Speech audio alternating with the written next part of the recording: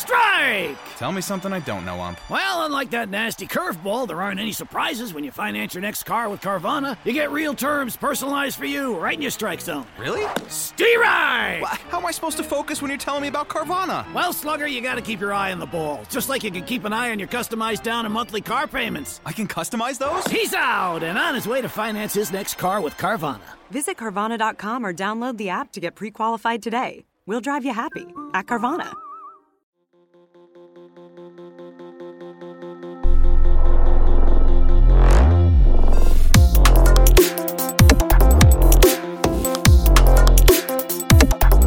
Welcome to Transhistory. I am one of your co-hosts, Bree Hacker. And I'm Claire Thomas. And this is our first episode. Yay! The whole impetus behind this podcast was for us to be able to do a women's history podcast that's all-inclusive and to not just tell like the happy stories of the powerful women that have come before us, but also to tell the stories of just the truly strange stories. Yeah, we're going to get weird. We're going to get really weird. And we're starting off weird. We are setting a tone. Yes, we are. As always. Yes. We're always weird anyway, so this works. And the original inspiration for this is my subject for today, which Claire and I do not know who we're doing for this week. Secrets. And we've also picked people that the other person is very likely to know anything about. Mm-hmm. So my person today is definitely strange. Does yours fit in that same bill, or are we more of a happy story on yours today? No, some strange shit happened. Excellent. It's probably more... she was a cis woman, so it's different. But yeah, some weird shit happened at the end of her life. So we're gonna explore this. Stuff I had never known about. So we're all learning. That's fantastic, and I love that we've been able. Like, I did not know as much about my subject as I did before I started actually doing this research. So yeah, I'm super excited. But to start a podcast tradition, Claire, what are you drinking today? So I am drinking a Cabernet. Anyone who knows me would probably already be able to tell you that. A Cabernet, it just hit 5:30, so. Yes, no, we are being responsible. Yes, and it's Sunday, so F it. What are you drinking, Bree? I'm drinking a Moscato Spumante. Oh. First time trying this, and it's okay. It's not my favorite, but it's right. Definitely going to pass. Wine is wine. Wine is wine. Honestly. So a little bit about how we came about starting this podcast. This was actually Bree's idea. We were just in the car one day, and she was talking about how she wants to do this podcast about trans women in history, women in history. And I was like, oh my God, that's so cool. We both have a shared love of podcasting. And it just kind of came to be. And Bree's the tech one. So she got the mics, the headphones, and I just kind of sat back. She came up with the name, you know. But yeah, we're really excited just to tell you all about the history of really important trans females and cis females in history. And did I say history twice? I don't think so. Okay, well, even if I did, emphasis on history. This is a history podcast, people. But no, we're really excited, and we're also learning with you guys, which is really cool. I know this week, doing research, I learned a lot, and it's keeping my brain sharp. Bree, did you learn a lot Oh my gosh, yes. And I learned some hilarious stories about my subject, and cannot wait to get into this. I can't either, because you are a history buff, so... Well, and Claire's a writer, so yes. I may dive a little deep into the history, but I have no doubt that Claire's presentation on this is going to be absolutely stellar. And we both live in the mountains of North Carolina. Bree, do you want to do the honors by going first with your person? Oh, that's nerve-wracking. Sure, I'll absolutely do that. Okay, we'll jump right in. And also, if you're looking for a professional podcast, this is not it. This is two friends. They're telling cool stories to each other. Yeah. We're drinking wine in my one-bedroom apartment in my mini galley kitchen right now. Also known as a studio. Yeah. On a table that came with the apartment that has wobbly legs. So apologies if you hear tabling noises. But again, we are here to just tell fun stories, and we hope that you'll enjoy it. Yes. And just a note, a lot of the people, especially the trans women that we cover, they may have gone by different pronouns, or they may have been forced to go by different pronouns. And so what we would like to do is, as we research this, whatever pronouns we feel that they would have preferred, or did prefer, that's the pronouns we're going to go with. And I say this because I am instantly going to wade into a huge historical debate, and just make lots of friends. So my subject is, to the best of my knowledge, the only Empress of Rome. Mm. And she had several names. Okay. But the one that most people know is Elagabalus. Okay. You've talked about her before, I think. Yes! Yes, Elagabalus. And she also went by Heliogabalus. And when she was made emperor, she went by Antoninus, trying to call back to one of the 5 good emperors. And of course, she was born with another name, including Varius was one of hers. Oh. Spelled a little different than how we would spell it, but it was the same idea because her classmates were making fun of the fact that she had various lovers. Oh, so school bullying went back to the Roman times, huh? Even if you were born to prestige, absolutely. And so historically, Elagabalus has always been referred to with he, him pronouns.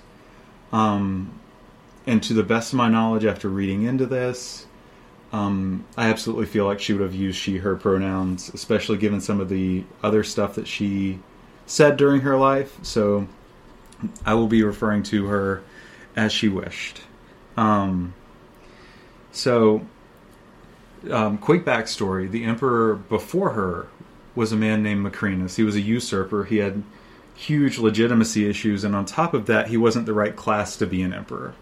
He wasn't of the senator class. He was an equestrian, which is kind of like a horse rider? Yeah, it's just the class below senator. So in early Rome, when they were called out, they were the ones that were required to bring a horse, and therefore because they were of enough money and means to do that. So at any rate, he was not popular. He also did a lot of stuff that the Romans saw as weak, and so very quickly he had issues. And specifically, he was undermined by a woman named Julia Misa, who was the sister-in-law of the Emperor Septimius Severus, of whom this whole line of emperors is named the Severan Emperors. And she was also the aunt of the Emperor Caracalla. So she had the legitimacy that Macrinus did not have. She also had the funds, and so she starts bribing people like everywhere. That's right. Elagabalus was based out of Syria, which was a major issue because she wasn't referred to as a Roman. She was seen as being culturally Eastern and therefore, decadent. So, Elagabalus' grandmother, she bribes the legion that's in Syria to revolt. The Emperor Macrinus sends out another legion, including his own personal Praetorian Guard, to stop them, who Julia Misa also bribes. So everybody gets all the money they want, and Julia Misa gets what she wants, which is to be the power behind the throne. Because the real thing here is that Elagabalus was 14 years old. Which she also said that Elagabalus was the son of the prior Emperor Caracalla, but that would have made Caracalla 14 when Elagabalus was conceived, and almost certainly Caracalla was not the father of Elagabalus. I just can't get over the name Elagabalus. Elagabalus? Well, let me tell you where that comes from. Okay, please do. So early in her life, she was made the high priestess of a sun god religion that eventually became super popular in Rome. But at the time it was called El Gabal, and therefore Elagabalus from El Gabal, because you'll see why they get linked together in just a minute. But El Gabal eventually becomes known as Sol Invictus, and becomes one of the primary competing religions with Christianity in late Rome. So Elagabalus was just a little ahead of her time. So she was born Avidius Bassianus. Okay, what's that? That was just her name. That was yeah. Okay. And she was assigned male at birth. So yeah, she's definitely, because of her sun god link there. That's why historians have all called her Elagabalus, because to call two different emperors Antoninus would have been complicated. Okay. So she was half Syrian and half African, and so she's usually called the first Eastern Empress. Okay. Because she was culturally Syrian. She was not culturally Roman. And she was also the first empress to rule without an emperor, which is another distinction that's been stolen from her. So her grandmother arranges for these armies to either flip to her side, or they defeat the few that didn't. And she convinces the senators back in Rome that they really need to be behind Elagabalus, and so Macrinus gets overthrown rather easily.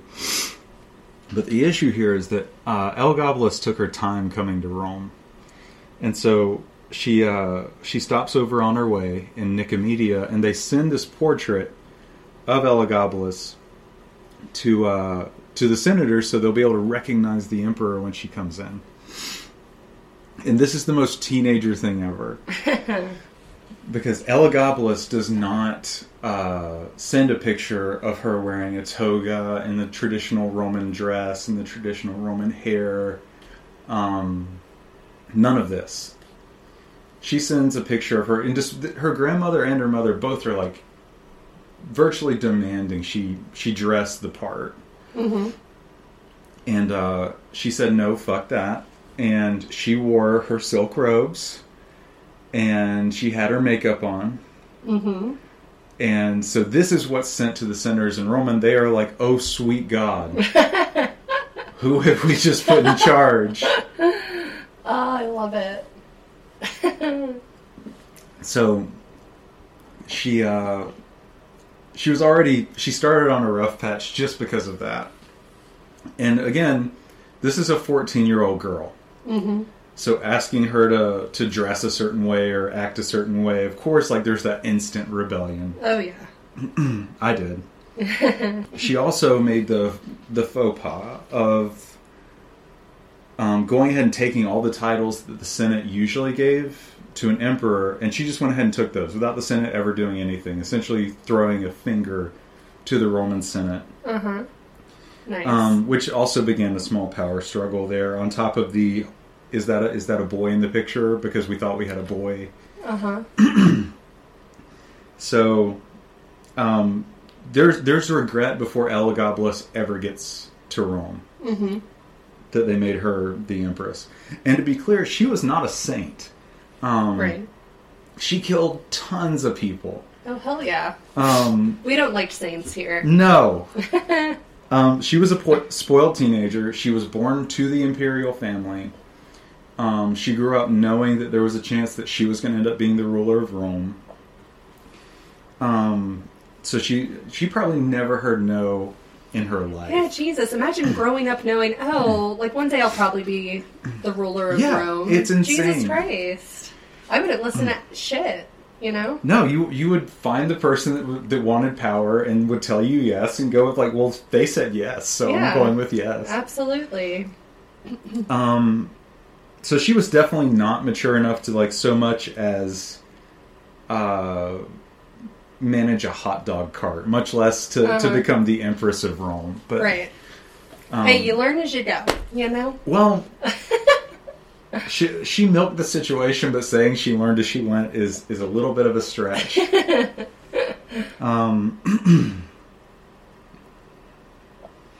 And so she killed anybody who supported the prior emperor. She killed anybody who disagreed with her. She killed anybody who made fun of her for looking feminine. Okay. She would demand that they come to these rituals for Elagabal, where she would dress in women's clothes and dance around and for the sun god. Mm-hmm. And we all love to dance for the sun god, let's be honest. Who doesn't? And so she did this. And this is one of my favorite stories. So she puts on this play that's, let me find where it is here in my notes. She puts on this play where she was doing a play of the story of Paris, where, Paris meets the three goddesses and has to choose which one is like the most beautiful. And so it's this Trojan story, but she did not play Paris. Oh. She wanted to be Venus. She wanted to be a pretty goddess. Yeah, no, the prettiest goddess. The goddess of romance, Venus. Oh. And also made a point where this... In the actual play, this isn't part of it, but she would drop her clothes and like just kind of like push her ass back and like this whole thing. Like modern day TikTok. Yeah, no, it was way beyond. It's more like modern day OnlyFans. If you got it, flaunt it. Yeah, and to be clear, Elagabalus was hated by the historians who wrote about her, and so. She got a lot of bad press, and I'll get into later, like, the back and forth between them, but she, so I'm going to read just a little bit of this, because it's awesome. And this comes from, which one is this? Herodian. So Herodian was another equestrian, lived in Africa, heard all this secondhand, but had no trouble writing it down. And since that's one of the few histories that's come down to us, that's one we have to go by. So Herodian obviously wrote with he, him pronouns, and so I'm just going to read it as it was written, though we are referring to her as a female in this podcast.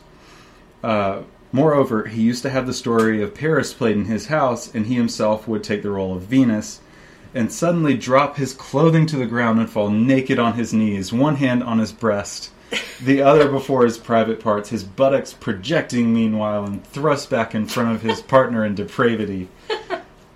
He would likewise model the expression on his face on that which Venus is usually painted, and he had his whole body depilated. Depilated? Depilated. The hair removed. Okay. Deeming it the chief enjoyment of his life to appear fit and worthy to arouse the lusts of the greatest number. So that almost sounds like an excerpt from a Danielle Steele novel. Like one of those dime paperback things your grandma used to read. That's the thing, is these two historians that wrote about him. Project his buttocks out? Oh yeah, like he stuck his ass out. Like, check this. Okay, Elagabalus? Elagabalus. All right, Elagabalus. So... the two historians... Gobble this dick? No. Oh, we'll get to that. Oh, we better. So the two historians that wrote about him were Cathius Dio, who is a notorious gossip. Yes. It was amazing gossip. Girl. Actually, I don't know. I'm taking your word for it. And the other one's Herodian, who actually never met Elagabalus, never was in Rome while Elagabalus was in Rome. So all that projecting his ass is just hearsay. It is, but I can 1,000% believe it. I hope she did. To make things worse, Julia Misa, his grandmother, she essentially demanded to be a part of Senate proceedings, which a woman was never allowed to do that. So they're just pissing people off right and left. Not exactly making any friends. So wait, what year was this? 218 to 222. Okay. So a long-ass time ago. Yes. Okay. And also a very short span. Yeah. Because she was only empress for just under 4 years. Upon arriving in Rome, the power went straight to her head, and aside from being the empress, because she was also the high priest of this religion, for Elagabal, she essentially assumed like a deified role. And so she rededicated all the Roman temples to Elagabal. Like, so there was like the Temple of Jupiter became another Temple of Elagabal, the Temple of Hera. Okay, so it went from being like Greek mythology to sun god worship. Yeah. Okay. Essentially. Okay. So shift in. It's essentially trying to force monotheism, which, if you look back through history, never works. Never works. Right. But she was determined, and did not give this up at any point. So the people of Rome were still they were still religious in some aspects, but above all, they were like superstitious. And so they were terrified of what Jupiter was going to do whenever he saw that the Romans like had rededicated his temple to this Jupiter. Eastern god. Oh no.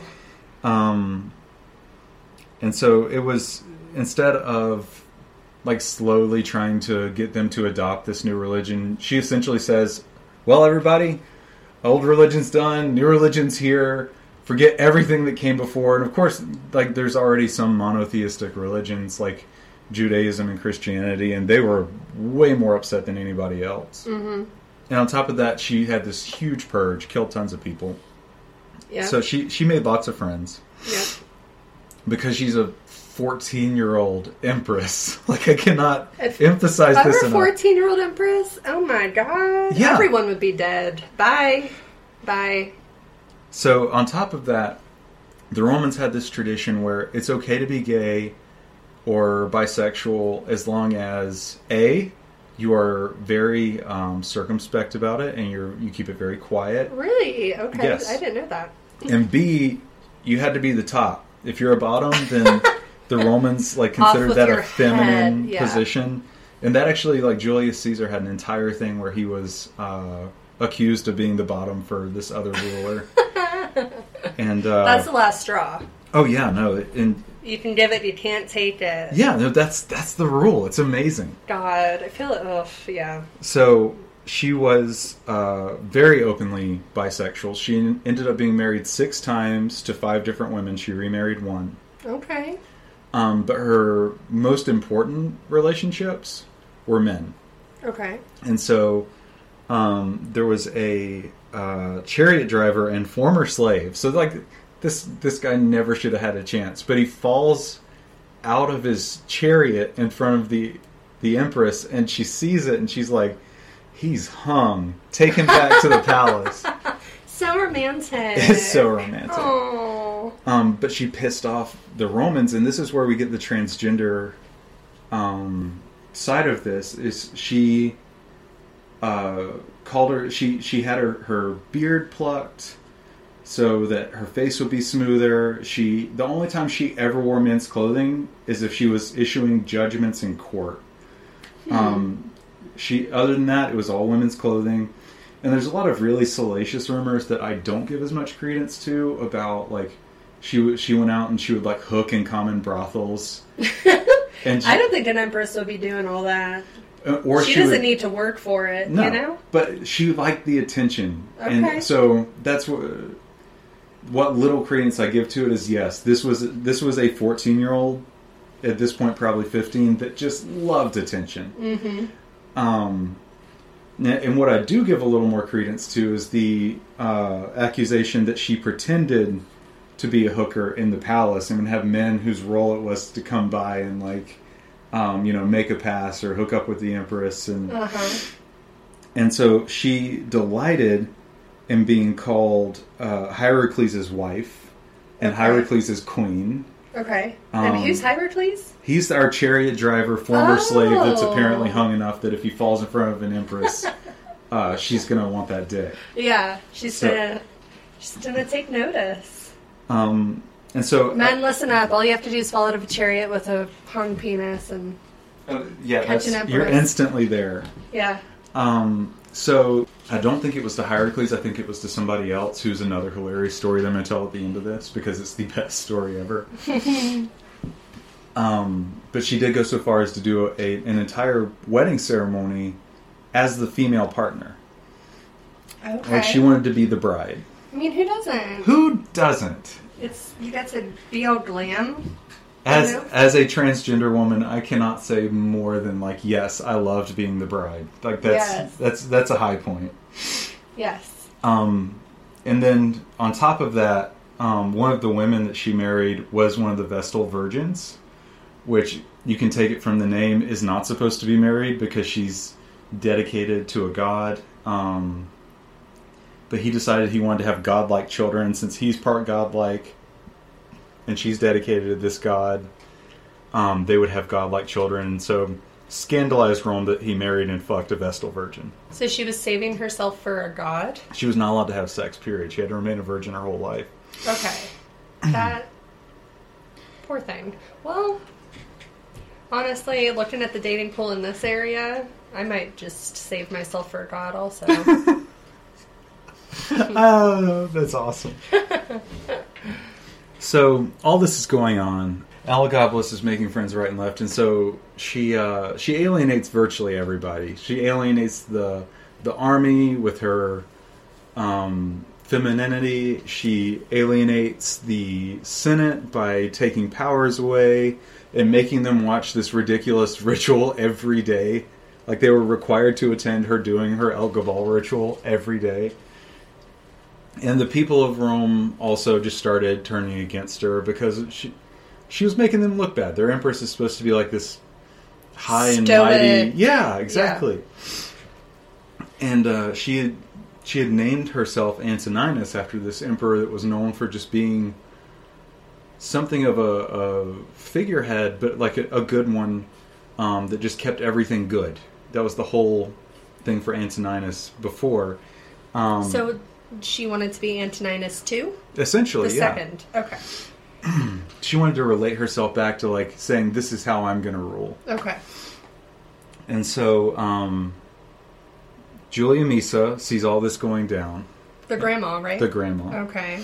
She pissed. Oh, she's furious. Okay. And she realizes that her power behind the throne is not going to last. Mm-hmm. And so she starts looking around for a replacement. And she sees her other grandchild, who is Alexander. Mm-hmm. And she convinces Elagabalus to raise Alexander up to the rank of Caesar, which is essentially the heir to the Roman Empire. So she raises Alexander up, and Alexander's mom is very careful not to let Alexander get tied up in any of this craziness that Elagabalus is doing. And Elagabalus is doing everything she can to make Alexander like jump on board and start doing scandalous shit, and Alexander's determined not to. And so, as soon as Alexander is named as Caesar, the assassination attempts start, because everybody in Rome, no matter which power base it is, sees what's next and kind of wants to go ahead and like move everything along a little bit. So she starts dodging assassination attempts, and she puts two and two together and realizes that making Alexander the heir is probably what has all this started. Mm-hmm. And this is where she kind of fucks up. She tells everybody that Alexander's dead. Mm-hmm. As you do. As you do. And her bodyguard flips out and essentially threatens to come over there, and they don't believe he's dead. They believe that he's somewhere in there. And they're going to come like tear down the palace. And so Elagabalus, to get them to calm down, brings Alexander to the bodyguard's camp and says, look, Alexander's alive, and all these praetorians are giving all this praise to Alexander, and oh, thank God you're okay. And Elagabalus gets jealous and reminds everybody who the Empress is, standing here in this camp. Bitch, and I'm right here. The praetorians immediately kind of turn around. They're like, you know what? We're done with you. And so she's immediately hacked to pieces. She's thrown into the Tiber. Like hacked to pieces? Like hacked literally? to pieces, yes. Oh my God. They can't just like kill her quickly. They just her up. And so essentially they tossed her into a sewer that led to the Tiber. Oh, okay. Which that got her one last nickname. Sewer Queen or something? It was. It translates as Tiberine, or the person of the Tiber, but now it's in Latin. It's Tiberinus. So yeah, she had ruled Rome for 4 years, just under, and she was 18 years old. So she never got a chance to grow up and mature, and she pissed everybody off. But yeah, it's an insane story. Wow. And so I'm going to read one last quote, and this is from Cassius Dio, our gossip historian. And this is just to cap off the weirdness of all the events and the people around Elagabalus. And again, Cassius Dio refers to Elagabalus as a male, and I'm just going to read this off. Aurelius Zodicus, a native of Smyrna, who they also called Cook after his father's trade, incurred the emperor's love and thorough hatred, and for the latter reason his life was saved. This Aurelius not only had a body that was beautiful all over, seeing that he was an athlete, but in particular he greatly surpassed all others in the size of his private parts.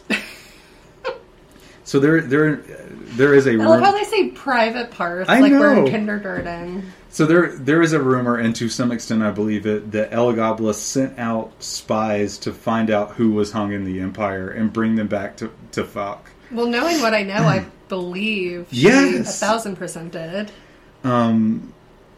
So this fact was reported to the emperor, who was on the lookout for such things. And the man, Aurelius, was whisked away from the games and brought to Rome and accompanied by an immense escort. Just huge, essentially like this whole huge to-do. And he was appointed chamberlain before he'd even been seen by the emperor. He was honored with a new name after the emperor's grandfather. He was adorned with garlands. He entered the palace, and there's all these torches lit up, and it's this whole huge thing. And he's never even seen the emperor, and he just knows he's hung. And so the empress sees him, and he sprang up with rhythmic movements. And then when Aurelian addressed him in the usual salutation, "My lord emperor, hail!" he bent his neck so as to assume a ravishing feminine pose, and turned his eyes upon him with a melting gaze, answered without any hesitation, "Call me not lord, for I am a lady." Oh. Then the emperor joined him in the bath, and finding him, when they stripped him, equal to his reputation, burned with even greater lust, reclined on his breast, and took dinner like some loved mistress on his bosom. Oh my. But Hierocles, and remember, this is our chariot guy. Yeah, he's the chariot guy. He was worried that Zodicus would captivate the emperor more completely than he had himself, and therefore he might find some terrible fate as a former lover. And so he found the cupbearers, and he bribes them to put this stuff in Zodicus's drink. Oh. And it made it so he couldn't get hard. Did they put stuff in his drink, though? Yes! Erectile dysfunction knows no timeline. It is still prevalent today, Brie. I will tell you that. Well, this guy was definitely drugged. They administered a drug that abated the other's manly prowess. And so after a whole night of embarrassment, being unable to secure an erection, he was immediately deprived of all the honors that the emperor had given him. The name, the garlands, the chamberlain, the escort, all of it. Yeah, she's like, bye. And kicked the fuck out of Italy. Damn. So she was like... That's how you do it. She was like, I brought you here to fuck, and if you're not going to fuck, you can leave. Yeah, that's how you do it. Ladies, that's how you do it. And Gentlemen, that's how you do it. Kick him out of Italy. That is the tale of Elagabalus, the first and only empress of Rome. And there's some back and forth among historians about whether she was actually transgender. And that's applying a really modern term to somebody who's not modern. But in my opinion, yes. This is a person that was not comfortable in a male body, did not want to present as a male, preferred to be called a lady, preferred to look like a lady, underwent like her equivalent of laser hair removal. I mean, non-binary at best, but I agree with you. Yes. Yes. So that's our transgender woman, and she's the best story ever. Elagabalus. Because she's nuts. Yeah, love her. Love her. She is fantastic. Okay, so for my first week, I thought it was only appropriate that I do Eva Perón, otherwise known as Evita. You may have heard of Evita, the Broadway play? I've heard of it. I've never even seen the play, so this is all going to be like new material to me. So it was a Andrew Lloyd Webber play, I believe, and it was made into a movie in like the 90s, and I have a fun story. So when I was 5, this movie came out. Okay, Madonna plays Eva Perón, and it's a musical. They don't speak a word the whole movie. Everything is sung. And Antonio Banderas is in it, and there's another famous actor who I'm sure you'd know who plays Juan Perón, her husband. But I loved musicals when I was a kid, and so when this movie came out, me and my mom dressed up. We each had like a fur coat, I guess, which I would love to know where her fur coat went, you know, she's keeping it for me. But we both dressed up in these fur coats, and we went to the movie theater and saw Evita. And I became obsessed with the movie. So from a young age, I knew, like, vague details about Eva Perón. But so you guys you did the whole experience. Yes. Like, dressed up in fur coats. Fur coats. And, okay, I'm from Pittsburgh, and we're, like, from the suburbs. So you can imagine, like, a suburban mall movie theater in the mid-90s, and a 5-year-old's walking around in a fur coat, right? So... Styling queen. Yes. And so I became obsessed. We got it on VHS. My poor father had to watch this fucking movie so many times, right? With just like Madonna and Antonio Banderas singing. And he's like, what the hell is this? You know? But I'm just picturing standard Pittsburgh dad. Yeah, exactly. So, but I've always really related to her because, as you know, I studied political science in college. Granted, in this political climate, I have no interest in using that degree. Never will. But when I was younger, I was like, I'm going to be First Lady of Argentina, you know. But so Eva Perón, right? Evita. So she was your inspiration to like want to go into politics. Somewhat. Okay. It was probably in the back burner of my mind, you know, because I loved this movie I loved her since I was like 5 without knowing I would much. vote for you. Oh, thank you. Hey, listeners, vote for me. 2024? Yeah. All right, I got some work to do. I got 2 years. Yeah, you got some work to do. So, yes, Evita Perón, First Lady of Argentina from 1946 to 1952. So, Eva Perón was born Maria Eva Duarte on May 7th, 1919 in Junín. So, a lot of this I'm probably going to butcher, but Junín, Argentina, to Juan Duarte and Juana Ibaguren. Her father was a wealthy rancher, and I guess in that time it was not uncommon for a man of decent means to have multiple families. So Eva was born into his kind of secondary family. So he already had a wife and family about an hour and a half away in another town. Which, Dick, right? This is bizarre already. It is. No, it gets weird. So she's a member of family 2. Yes. Or 3 or 4. Like, okay. No one even knows. Yeah. So, she was considered illegitimate under Argentinian law at that time. You can't marry, like, 9 people. Right. It's not Utah. Yeah. Oh. He was born in the wrong place at the wrong time. And we just lost Utah. When she's about one year old. Years? 1 year. Singular. When she was about 1 year old, her father completely abandoned the family, right? So she was the youngest of 5. So he abandoned Eva's mother, Juana, and his 5 children, including Eva. So they became impoverished, like destitute. They ended up moving to a 1-room house in Los Toldos, which at that time was known as just completely neglected, impoverished rural town in the area. And so there's 6 people in 1 room. There's 6 people in 1 room. Yes. Oh God. Yes. And so Eva and her sisters worked with the mother as they grew up as seamstresses, and her one brother did, I'm sure, labor, and they eventually, saved up enough money to get a slightly bigger home in the same town that they then opened up as a boarding house. So she was born into extreme poverty, and that's all she experienced from a young age. When she was about grade school age, she became involved in school plays, and that's when she realized she loved cinema, loved acting, loved drama. Her mom, of course, encouraged her to find a husband and settle down, but Eva wanted to act. So around 1934, she was about 15 at this time. Eva left for the capital of Argentina, Buenos Aires.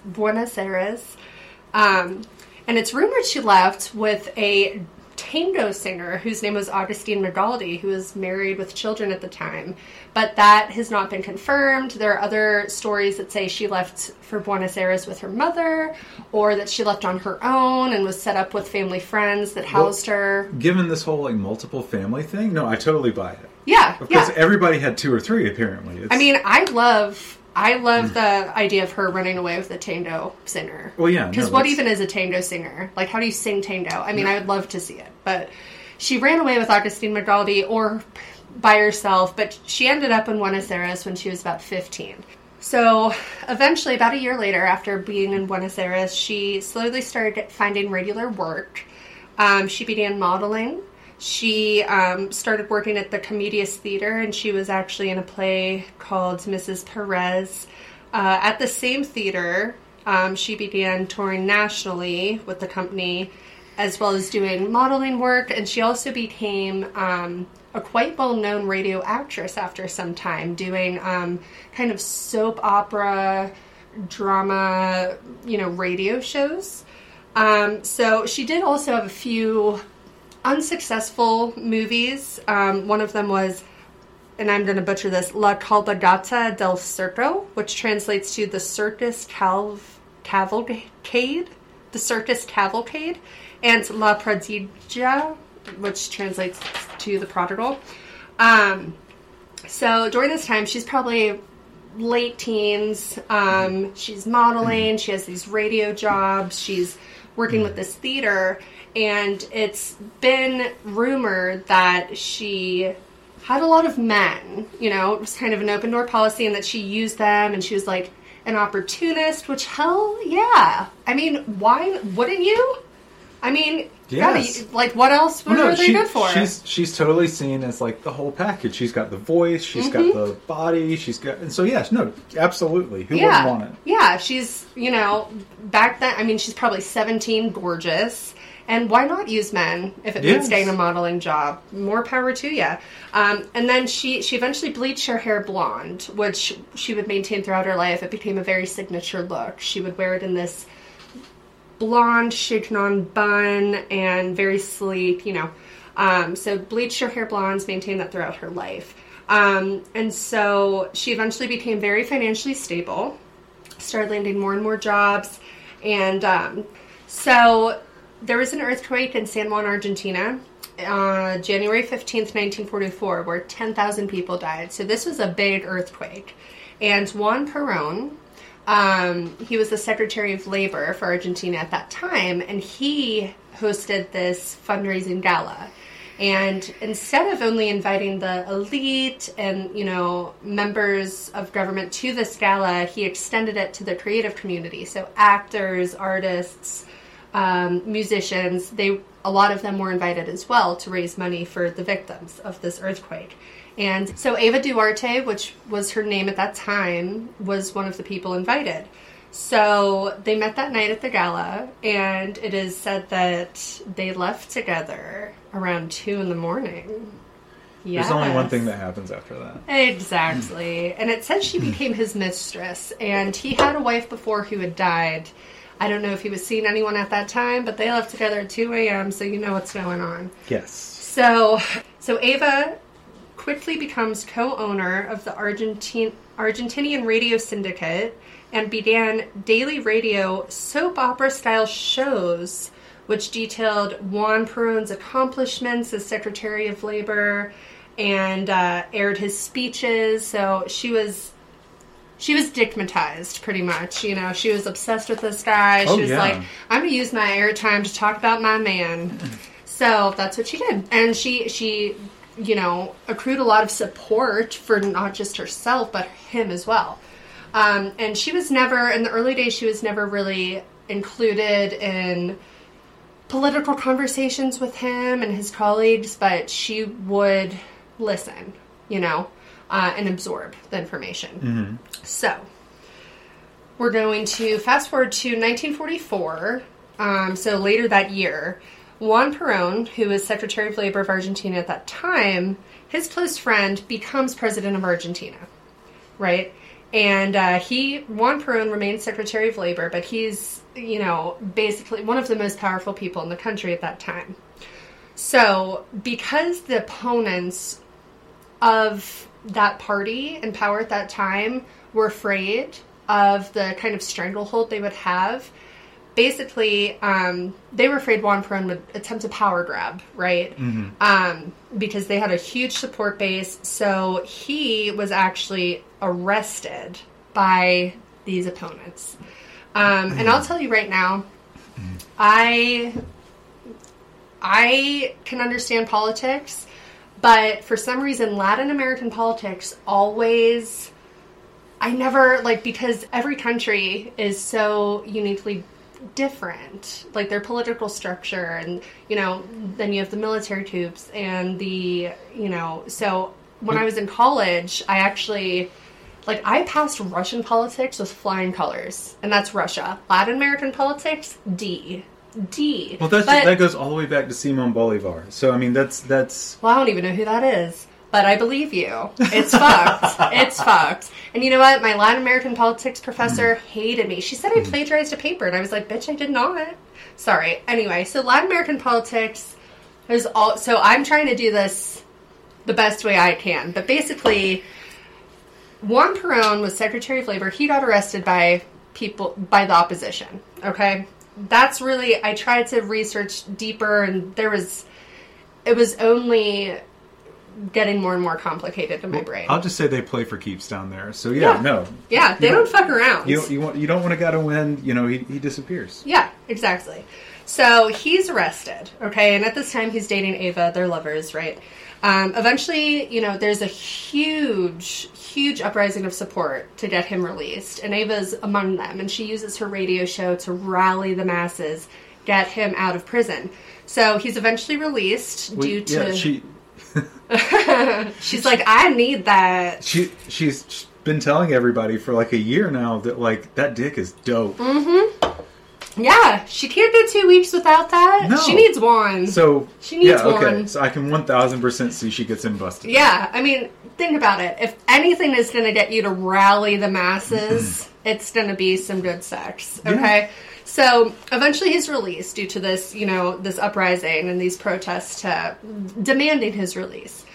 A day after, and this is so cute, a day after his release, they get married in a private discreet ceremony in Junín, her hometown. Adorable. Okay. And then, you know, he's feeling pretty good. He runs for presidency because I guess his friend I don't know, but he runs for presidency, okay? Okay. So, he wins in a landslide, all right? So, that's 1946, that Juan Perón becomes president. They're married. Eva becomes First Lady of Argentina. So, now we're going to get into Eva's, basically what she did as First Lady, which, you know, at that time, she was supported largely by the working class and women in the working class and labor unions, but the elite, the bourgeoisie, the military elite, they did not like her. They saw her as a floozy, they saw her as an opportunist, you know, so there was definitely a divide. But Eva definitely, going back to her childhood roots, she opened up the Eva Perón Foundation in 1948, which was a charitable organization. And it began with garden parties for single moms and, you know, Evita, you know, Eva Perón, now she is, would go visit, you know, just impoverished villages and hand out clothes and medicine and food.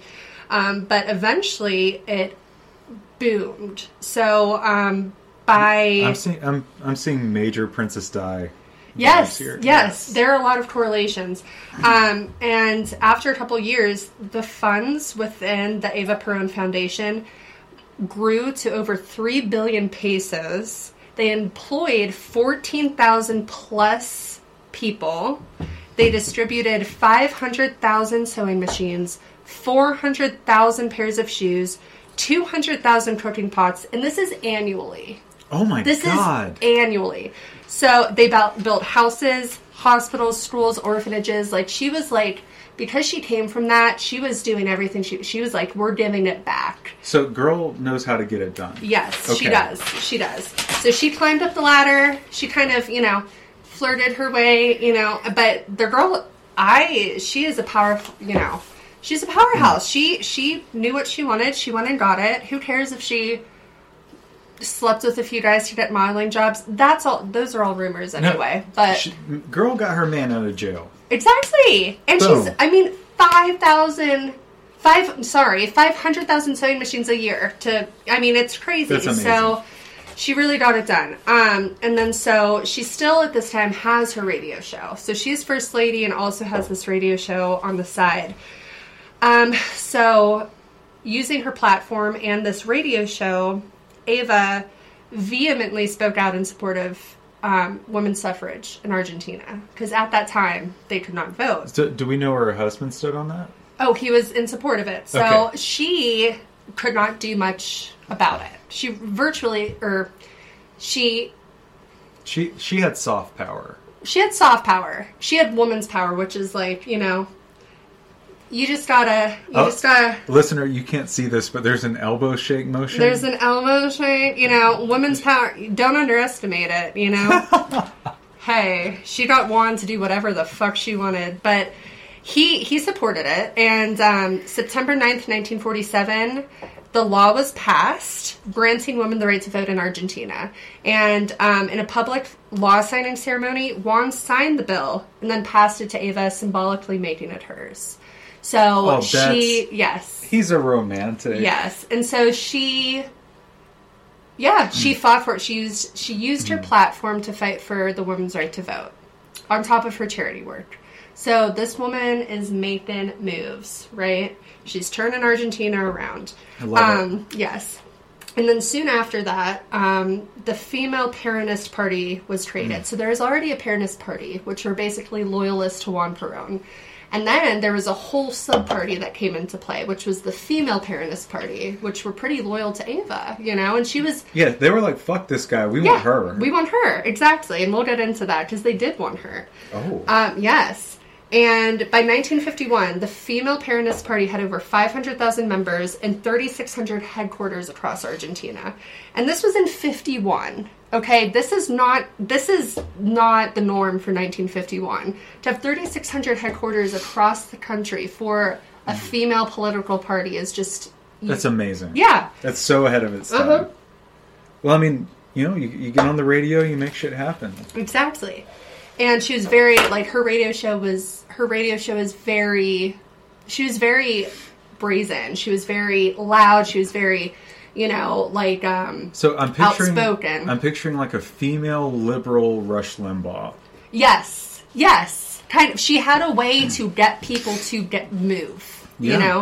She was very, very powerful. Like, it came across, and she really reached people who had before not had representation. We're talking working class. We're talking females in the working class. You know. So, later in 1951, Juan Perón nominates Eva as vice president for his re-election campaign. So, he's like, I'm running for re-election. I want Eva, my wife, to run as my vice president. Now, this drew a lot of criticism because they had never seen a woman in political power at all. But not in the slightest. I just want to note that we are here in the year 2022 in the U.S. of A. and have our first female... vice president. Exactly. So, way ahead of the time. 70 years later, yes. So, he chose her to run as vice president. And it came with a lot of criticism, but also a lot of support from, the working class and women, And so, yeah, like I said before, the bourgeoisie, the military elite, they saw her as low class and opportunist, So it was divided, definitely. But unfortunately, Eva eventually declines candidacy due to this criticism and also failing health. Okay, failing health. I know, but was that like the politician? Every politician on their way out, they don't say, right, I suck. They say, I want to spend more time with my family. Right. Well, I read this one article that said, there was this. I mean, it's 1950s Latin America, so there was this notion that the woman has to be the submissive. And this article had stated that political move could have possibly been, just kind of culturally where they were at the time. And she also had stated that she didn't want to take attention away from Juan Perón. She didn't want to take attention away from her husband. But the failing health we'll get into because... I just wanted her to be vice president. I know. I wanted her to be the president. Yes. But now the failing health. So, after a series of private and public fainting spells, Eva was diagnosed with cervical cancer. Oh. Yes. On May 7th, 1952, so she is already, she's already rejected candidacy for vice president. She's still first lady. She's still doing her charitable work. She, on her 33rd birthday, she was honored with the title Spiritual Leader of the Nation of Argentina, which she still holds posthumously to this day. So Eva Perón Evita is the spiritual leader of Argentina. And will always remain so. But her health kept deteriorating. She became so sick that towards the end of her life, she only weighed 79 pounds.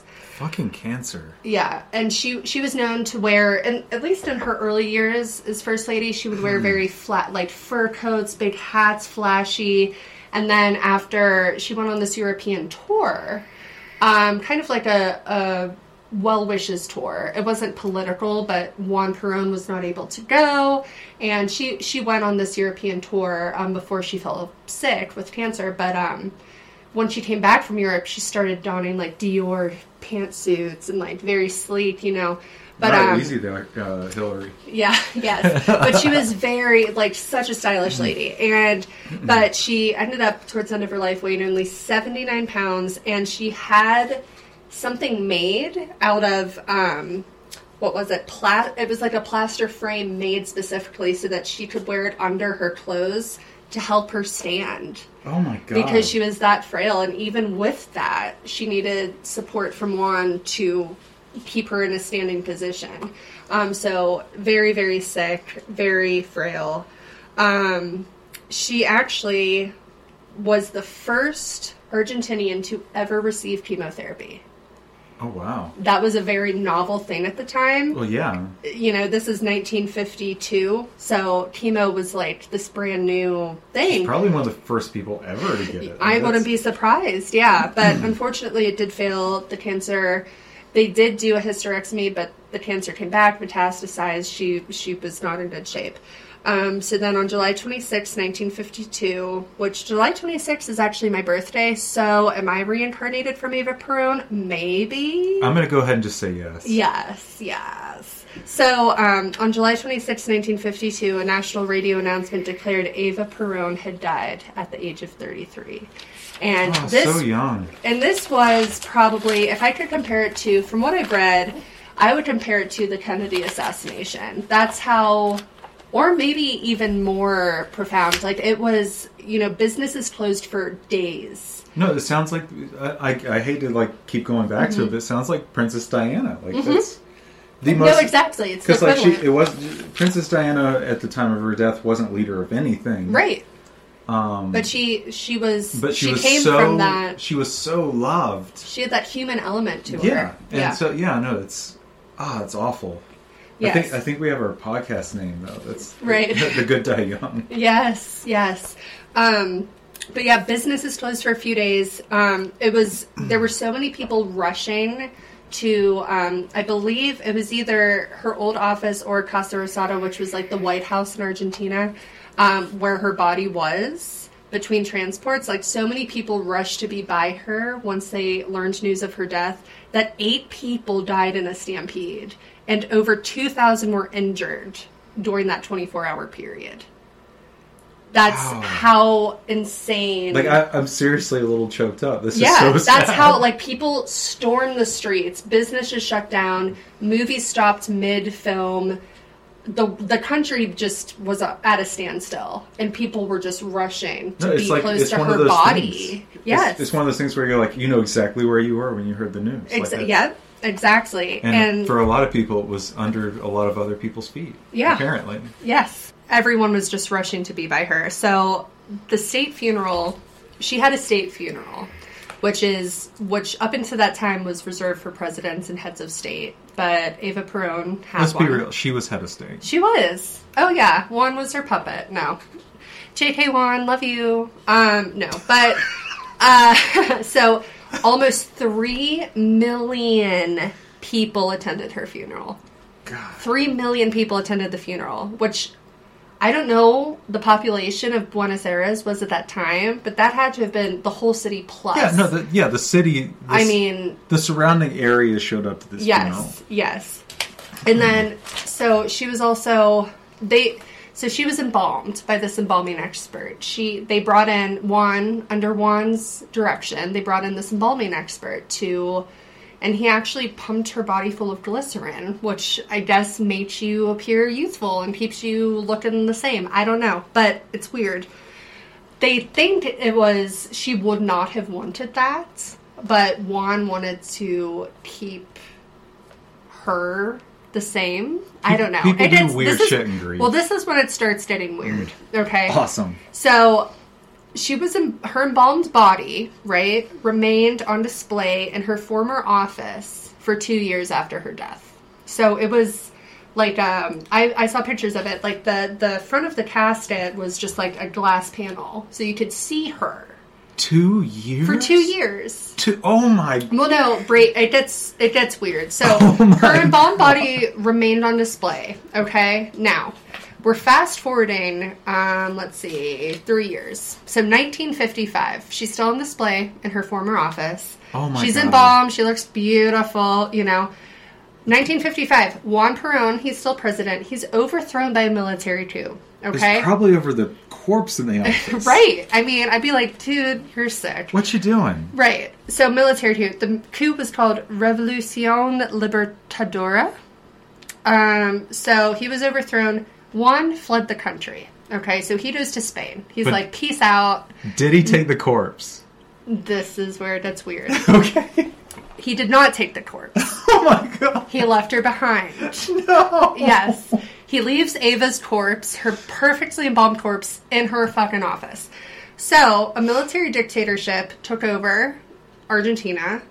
Eva's body, no one knew where it was for 16 years. 16 years. No one knew. Juan fled the country. No one knew. They knew it wasn't there, but they didn't know where it was. Okay? Now, we're going to fast forward again to 1971. Eva is found buried in Milan, Italy, in a crypt under the name Marie Maggi. But how they found her, I don't know. Okay, that's question one. But okay, question two, going back to the coup. Mm-hmm. Can you imagine, like, all these soldiers are rushing around, they're taking over shit. Can you imagine being the soldier that rushes into that office? He's like, whoa! He's just like, oh, hey! The actual fuck am I looking at? Yeah, just Evita, just looking perfect with her glycerine creepy eyes. Yes, yeah, glycerin. So they find her in a crypt in Milan. Okay, this is in 1971, so that's, I can't do math, 16 years later. Oh yeah, I said 16 years. So, 16 years go by, they eventually find her in Milan. How the fuck she ended up in Milan, So when they find her, her body is pretty damaged, okay? She has compressions on her face, damaged feet, she has a missing finger, she has blows to the chest, she has marks on her back. So the body had been disturbed, obviously. They think the missing finger came from during the coup, someone had taken a finger to actually identify if it was really Eva Perón or not. Oh, it's horrific. Anyway, they fucked with this corpse, and then they just, So, basically, I did some research, and what I found was there was covert assistance from the Vatican to move her body to Milan. So she was probably stored in a military intelligence office for a while, and then the Vatican assisted in moving her to Milan, which I don't know why the Vatican would assist. I tried to research that. I couldn't find really much of anything. I'm guessing her husband asked for a little help because his dead wife is still on display. It could have been. It could have been. Oh my God. Yeah. So, so she was moved to Milan. So they find the body though. So good news, they find the body. She's all fucked up, but hey, whatever. And this is, you'll love this. So, Juan is in Spain with his now third wife, Isabel. He's remarried. He's in Spain living with his third wife while the dictatorship is ruling Argentina. So, once they find Eva's body, they fly her to Spain, where Perón and his third wife clean her up and keep her in their dining room. No! In their dining room! Leave this, where you eat. Leave her alone. In the dining room. Dining room. This is like Kara Cunningham, like, leave Eva alone. Yep. No, she was in their dining room for 2 years. For 2 years. I'm imagining that dinner, like, where you're like, yeah. Oh, hi, honey, how was your day? Yeah, it was fantastic. Oh, meet Isabel. Isabel, second wife, third wife, hey, over a nice paella. Ava's going to watch over things, if that's okay. In the dining room. So they're just in Spain. Ava's in their dining room. They're chilling. They're just hiding in Spain. So then 1973, I guess, Juan returns to Argentina. So the dictatorship's overthrown. Juan is granted permit. He moves back. So he's back in Argentina. He's re-elected his third term as president. So he's back in a flash. So 1973, I'm president again, baby. So, but then he dies a year later. He dies in 1974. Well, he died on top. Yeah. As opposed to Ava, who is still in the dining room. She's still in the dining room. Well, they actually, let me see. So, they brought her back. So, when Juan returned to Argentina, he made Isabel, the third wife, his vice president, which is what he was going to do with Eva, but she got sick.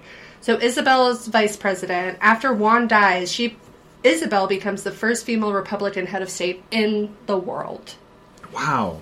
That could have been Ava. It could have been Ava. It should have been Ava. But Isabel had Ava's body returned to Argentina, and she had Eva buried at the Duarte family tomb in Buenos Aires. So Ava was buried with her family. But listen to this. Because her body had been missing for 16 years... Her tomb is now, so it's in Buenos Aires in her family tomb, but her tomb specifically is 15 feet down and has 2 different trapdoors. Well, can you imagine? She's been fucked with so much. 2 different trapdoors, yes. Yes, they're like, no one's touching our spiritual leader of the nation. She's 2 fucking trapdoors.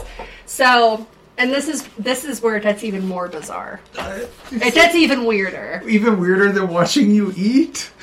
Oh my God. Even weirder. So, the year is now 2011. A neurosurgeon at Yale University, his name is Daniel Nijenson. I might be butchering his last name, but he found through x-rays of Ava's skull that she had received, months before her death, a prefrontal lobotomy.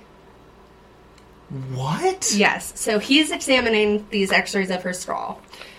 And he's like, she got a lobotomy, right? So is that the same as like an ice pick lobotomy? Like I need to look this up. I know. Well, if she would have received a lobotomy, it was, which I mean, this says she did. Like there is, it's still somewhat debated, but there's evidence proving that she did have a prefrontal lobotomy. And back in, it would have been 1952.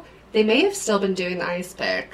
I don't know. Oh my God. But so initially, it was reported that, she received the lobotomy under Juan's instruction to relieve the pain and anxiety that came with her terminal cancer diagnosis. God. Right? But this doctor at Yale investigated a little more thoroughly. He investigated the circumstances surrounding this lobotomy, and it was discovered that, around a couple months before her death, she'd actually begun stockpiling weapons with the intent to begin training a working class militia. And she was delivering fiery speeches. She was writing crazy letters. She was getting very violent. She was getting very polarizing politically. And so it's believed that Juan lobotomized her to actually prevent an Argentinian civil war. So he just wanted to turn her down a couple notches. He just wanted to Holy he just shit. wanted to zombify her. So wow. So this doctor found that she had been lobotomized, right? And this is all backed up by information from a nurse, a scrub nurse that assisted the doctor who performed the lobotomy. And she basically said in an interview, yes, he had done this and, performed this lobotomy. And no one knows to this day why if it was strictly to alleviate Eva from pain and anxiety, of having terminal cervical cancer and being in pain, or if it was Juan saying, hey, she's becoming paranoid, she's stockpiling weapons, we gotta silence her. Oh my god. Yeah, so she was lobotomized, and the doctor who performed the lobotomy was actually a very celebrated American neurosurgeon by the name of James Popper. So, James Poppin. James Poppin. So that was discovered in 2011. So that was 11 years ago. It was discovered that she had received a lobotomy in the last few months of her life. So no one knows the intent behind that lobotomy, but anyway, Eva Perón, Eva Duarte, Evita, she is known today for her escape from poverty, her enormous charitable works, and her fight for women's visibility in the political sector. And she really accomplished so much in 33 years of life. 33! She died at 33. I mean, she was a model, she was a radio actress, she was a film actress, she was a first lady. She really rallied the masses and, really, fought to,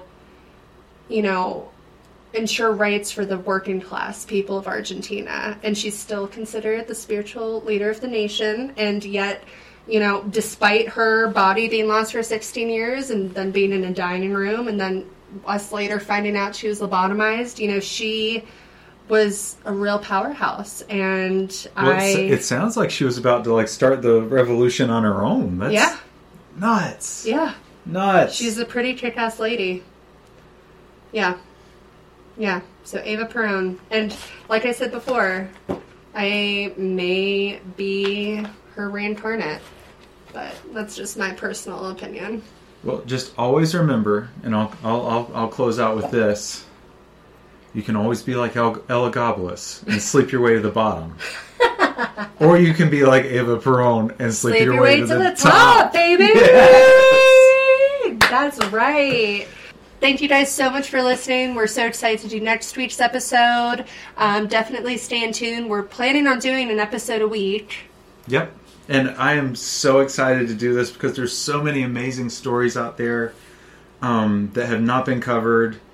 And we can't wait to bring them to you, whether they are inspiring or enlightening or bizarre or downright crazy.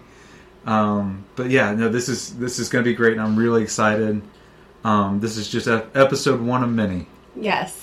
And remember, don't get chopped into little pieces and don't get lobotomized. All right, bye. Bye.